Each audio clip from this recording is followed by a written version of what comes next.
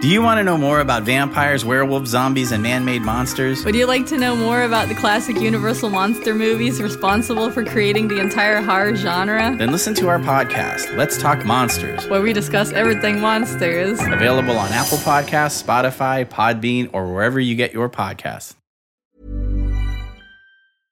Imagine the softest sheets you've ever felt. Now imagine them getting even softer over time. That's what you'll feel with Boll & Branch's organic cotton sheets. In a recent customer survey, 96% replied that Boll & Branch sheets get softer with every wash. Start getting your best night's sleep in these sheets that get softer and softer for years to come. Try their sheets with a 30-night guarantee. Plus, get 15% off your first order at bollandbranch.com. Code BUTTERY. Exclusions apply. See site for details.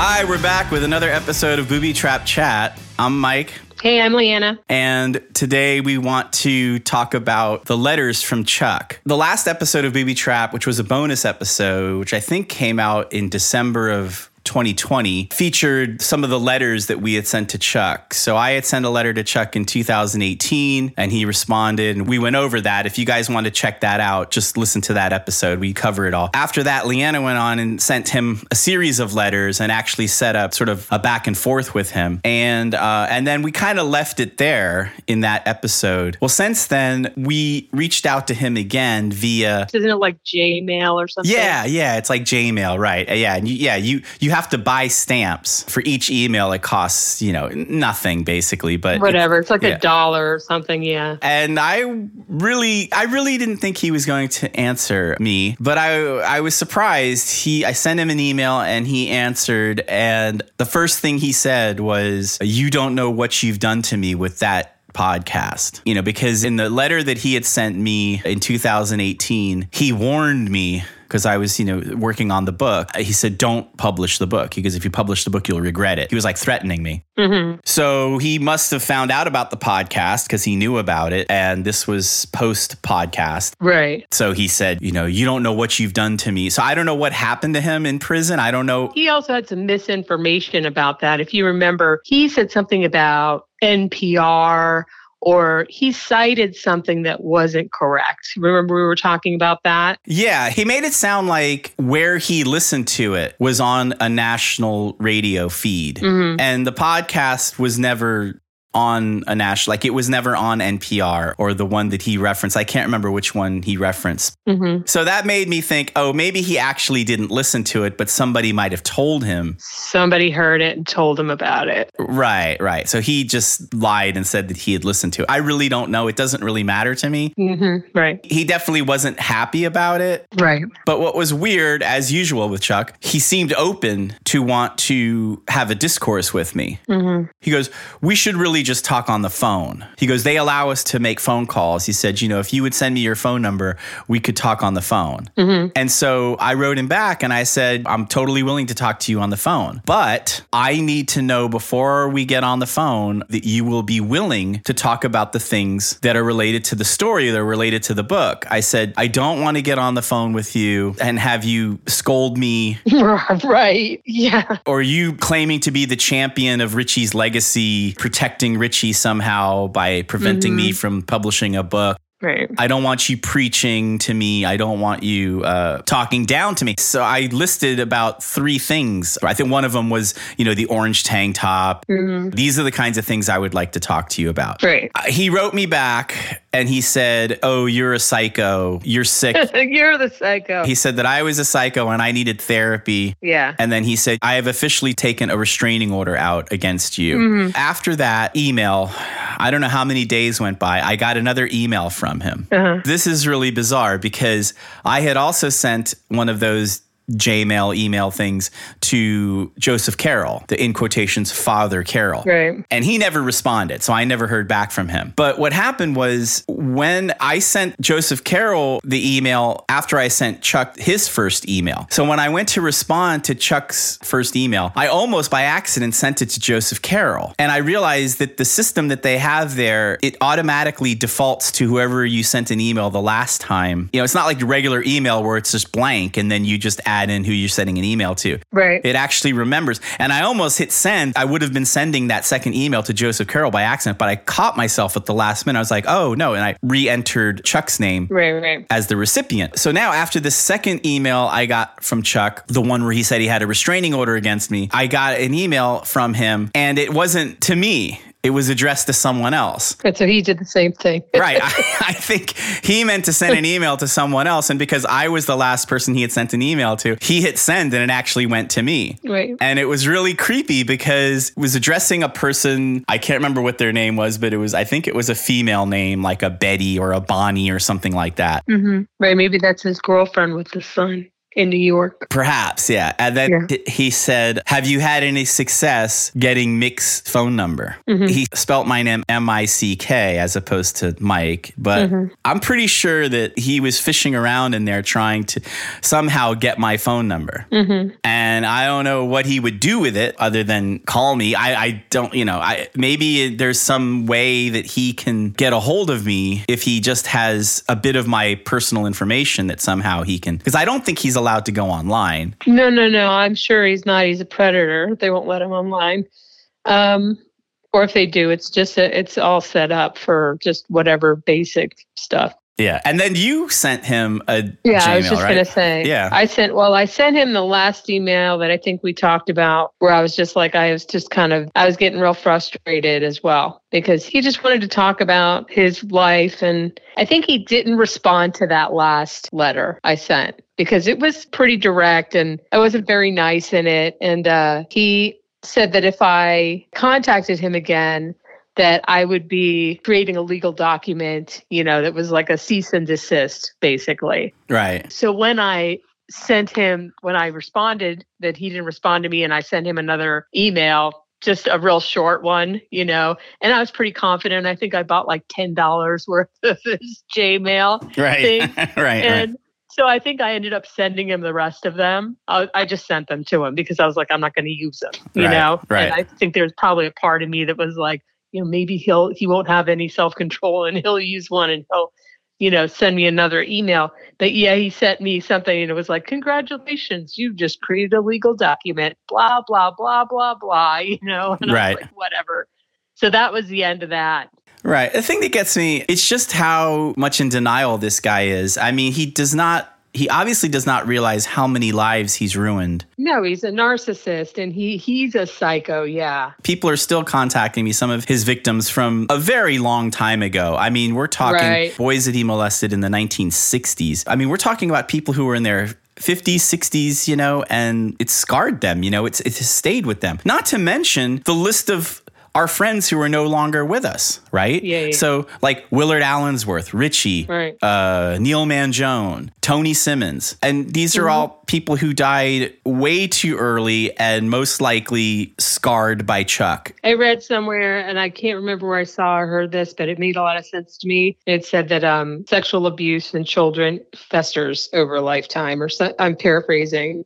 But that festers because we see what the behavior is people they're not really open about talking about it, and you got to talk it out. It takes over your health and your body, and they develop all kinds of different, not just mental things, but also physical, right? Yeah. Because they have this kind of trauma. Yeah. So anyway, and I think this goes without saying, but I also never heard from Carrie. Right. Exactly. Yeah. I think I was kind of holding out some hope for that as well. But you found her, right? Yeah, I found her on Facebook, and I recognized her, even though all this time has gone by. And she just uses her maiden name, and I think her maiden name and probably her married name. But she looks like she has a really regular life. I guess she became a lawyer, and she's got an office in New York, and She's got a kid who went off to college, I think. And she just seems like just a pretty normal person. Yeah. And, it's interesting how another one of our friends, childhood friends, contacted us after the podcast. And he had a very young mother. His mom was really young when she had him. And she was friends with Chuck. And she was probably around Chuck's age. Mm. And the main connection there was that she was dating some guy who was like 10 years younger than she was. He was like 21 and she was like 31 or 32 or something like that. Mm-hmm. But this guy who we know his name. We're not going to say it, but he was one of Chuck's henchmen. And we know who this guy is. And I mean, I guess the big question here is how much do these people know? Because of the fact that Chuck was not prosecuted for any of the sexual abuse in 1983,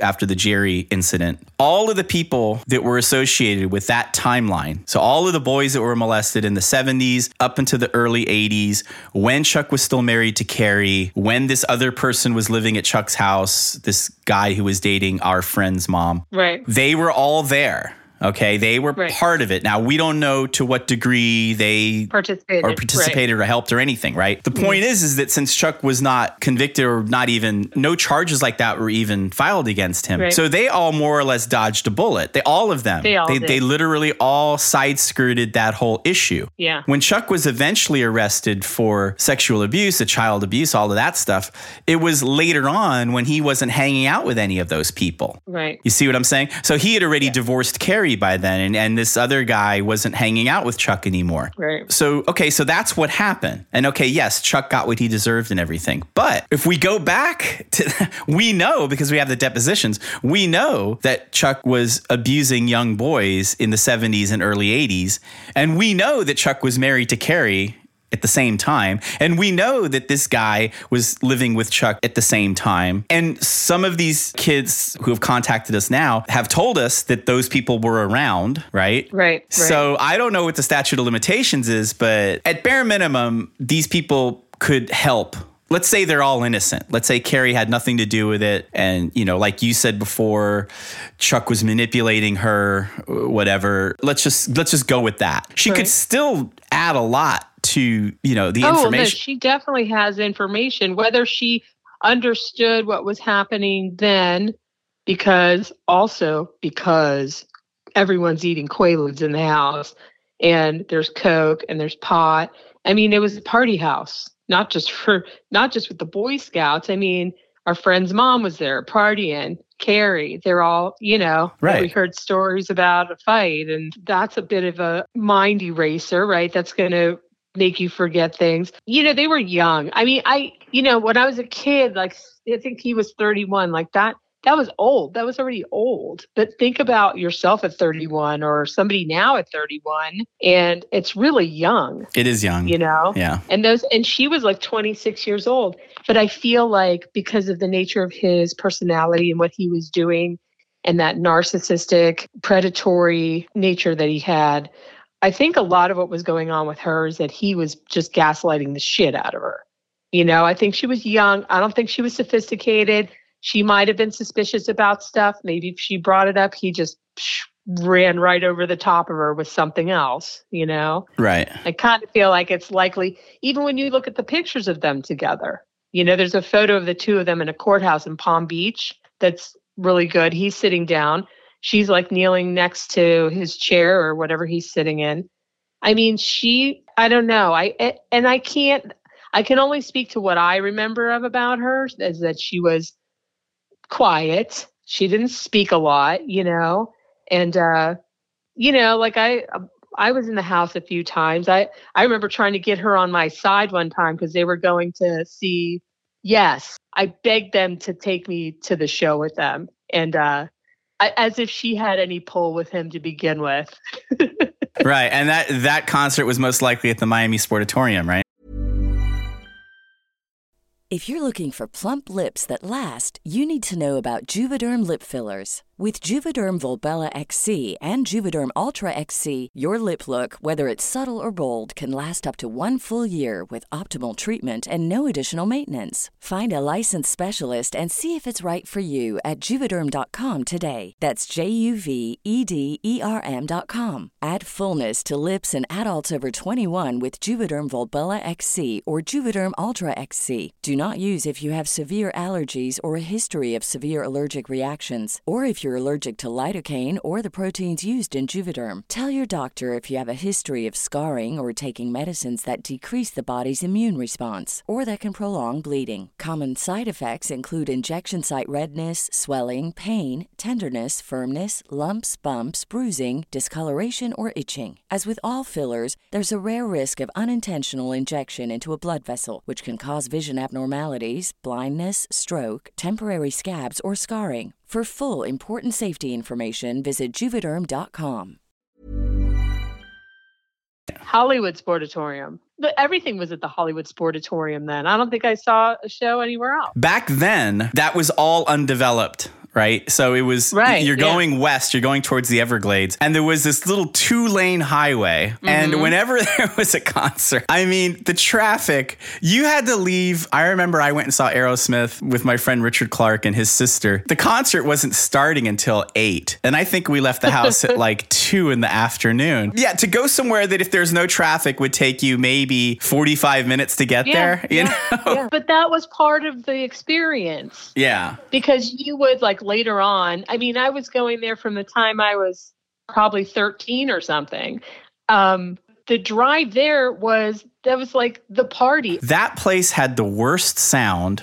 The acoustics in there were just horrible. And I saw every single band that you could name from that time. And it was always too loud or just phantom spots where you wouldn't hear any bass or you wouldn't hear any this or that. It was just horrible. And it was an old hockey rink, I think. It was originally built for hockey. And they had these really high ceilings. Like in the front, there was like a upper deck and it had really high ceilings. And at the top of the ceilings, they had these huge fan ducts, you know? Yeah. And they were big. They were industrial sized. Yeah. And you could climb up. It was like 50 feet up. And they would climb and sit on those air conditioning or fan ducts and watch the concert from up there. I feel like Cameron Crowe kind of nailed it with Almost Famous, like that scene where the mom's dropping him off in the parking lot.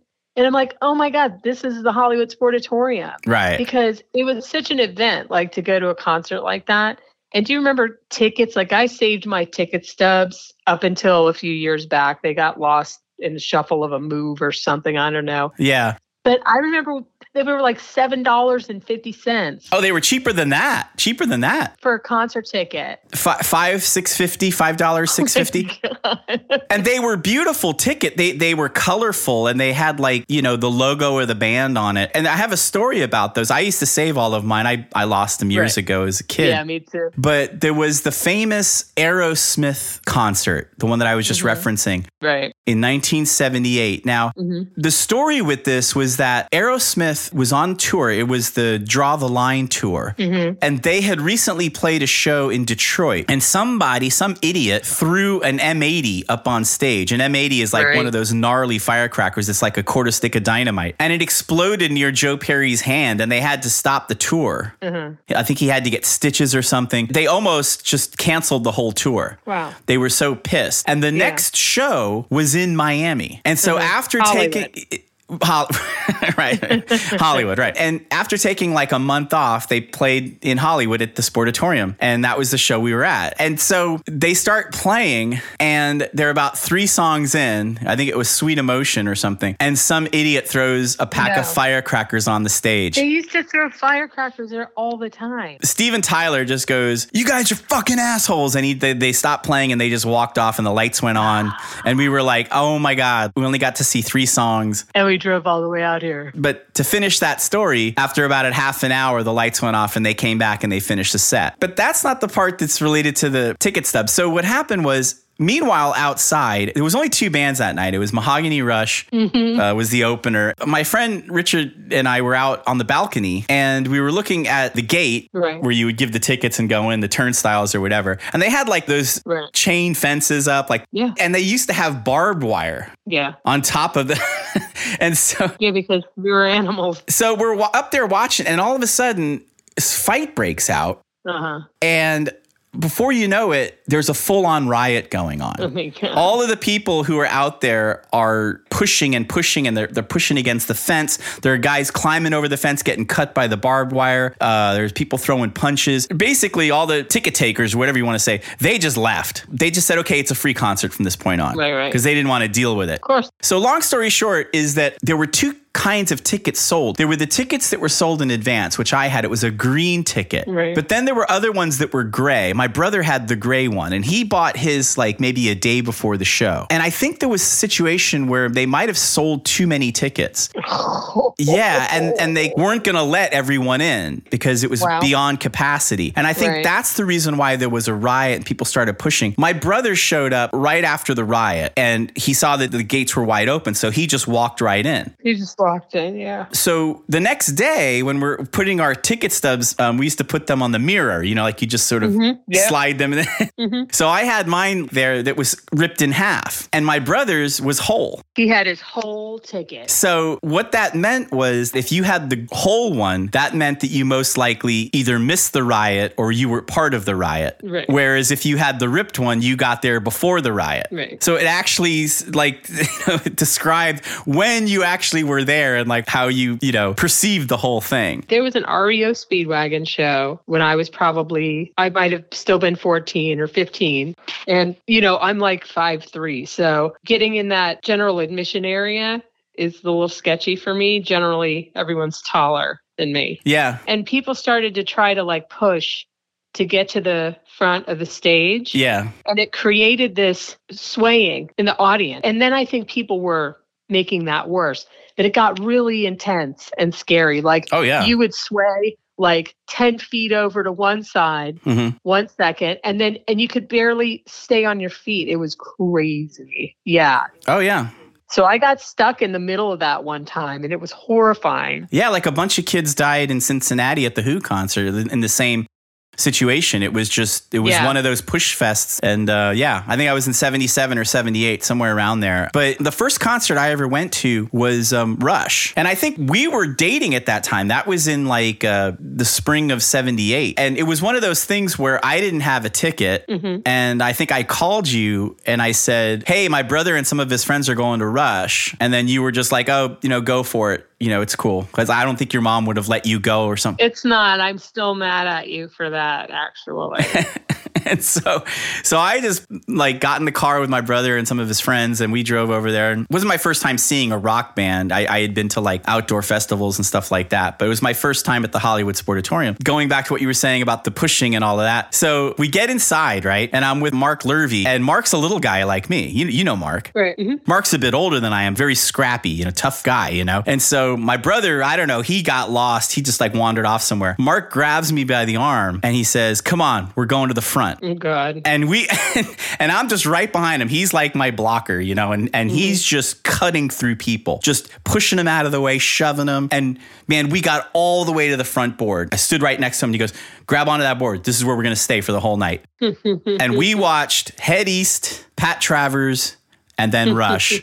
and the whole time we're standing there right at the board with the bouncers standing in front of us, and freaking Geddy Lee is standing right above me. I mean, I had my neck got sore because I was looking straight up, for the whole show.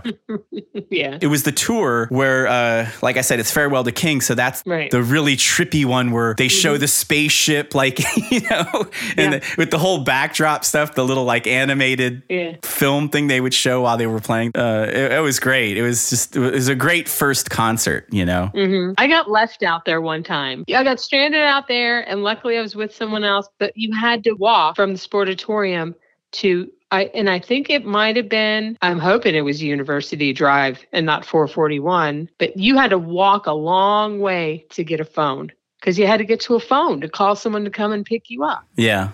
It was a lot of fun. That's all I can say. Those, once again, those were good times. Anybody that grew up in that South Florida area remembers the Hollywood Sportatorium. Yeah, and what's so sad about it is that in the decades that followed, the whole area has been so developed. Yeah, no, it's all housing, yeah. Yeah, so where the Sportatorium used to be is now it's like... Yeah, they're like townhomes.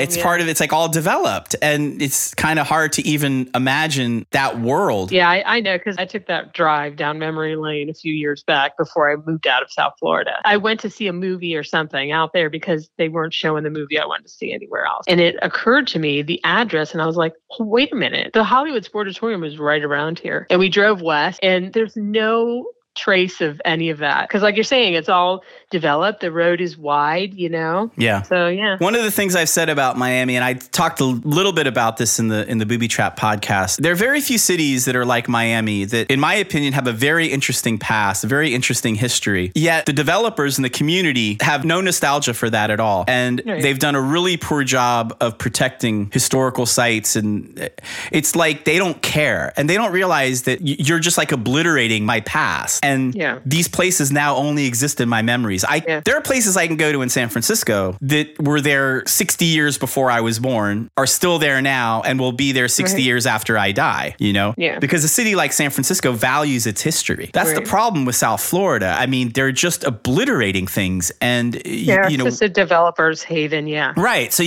people like us, we want to go, hey, let's go to that. Let's see if that place is still there. Remember when we bought that thing? It's like, no, there's like a condo there now. Mm-hmm. Yeah. And there's like, you don't even know where you are. Like the ride on Sunny Isles Boulevard when you're going towards Collins Ave. Yeah. My dad used to have a little pizza shop right off of Collins Avenue over there. And it was a big part of my childhood. Right. That whole area now is, if I parachuted in, I wouldn't even know where I was.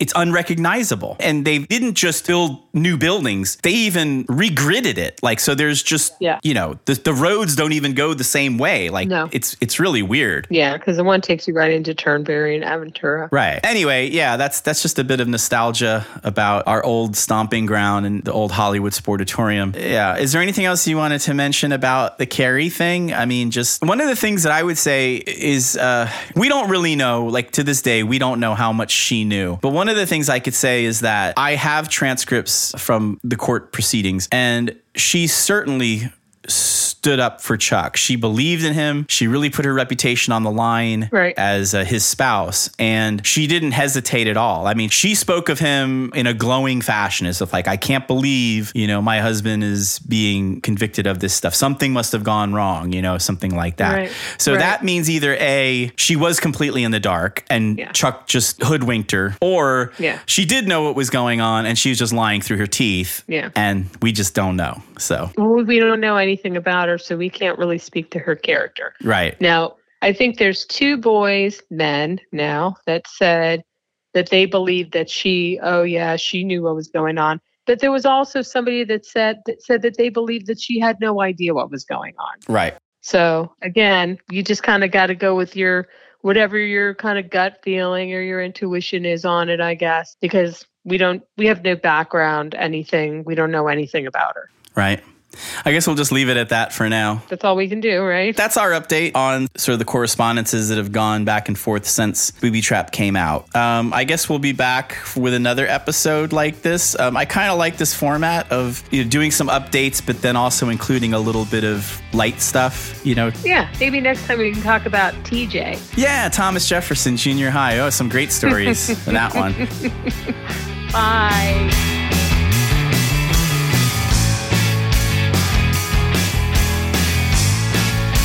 If you like this podcast, please subscribe.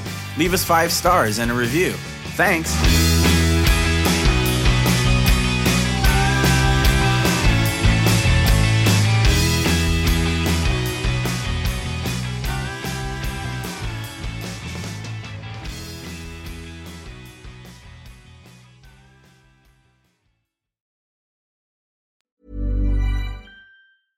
Imagine the softest sheets you've ever felt. Now imagine them getting even softer over time. That's what you'll feel with Boll & Branch's organic cotton sheets. In a recent customer survey, 96% replied that Boll & Branch sheets get softer with every wash. Start getting your best night's sleep in these sheets that get softer and softer for years to come. Try their sheets with a 30-night guarantee. Plus, get 15% off your first order at bollandbranch.com. Code BUTTERY. Exclusions apply. See site for details.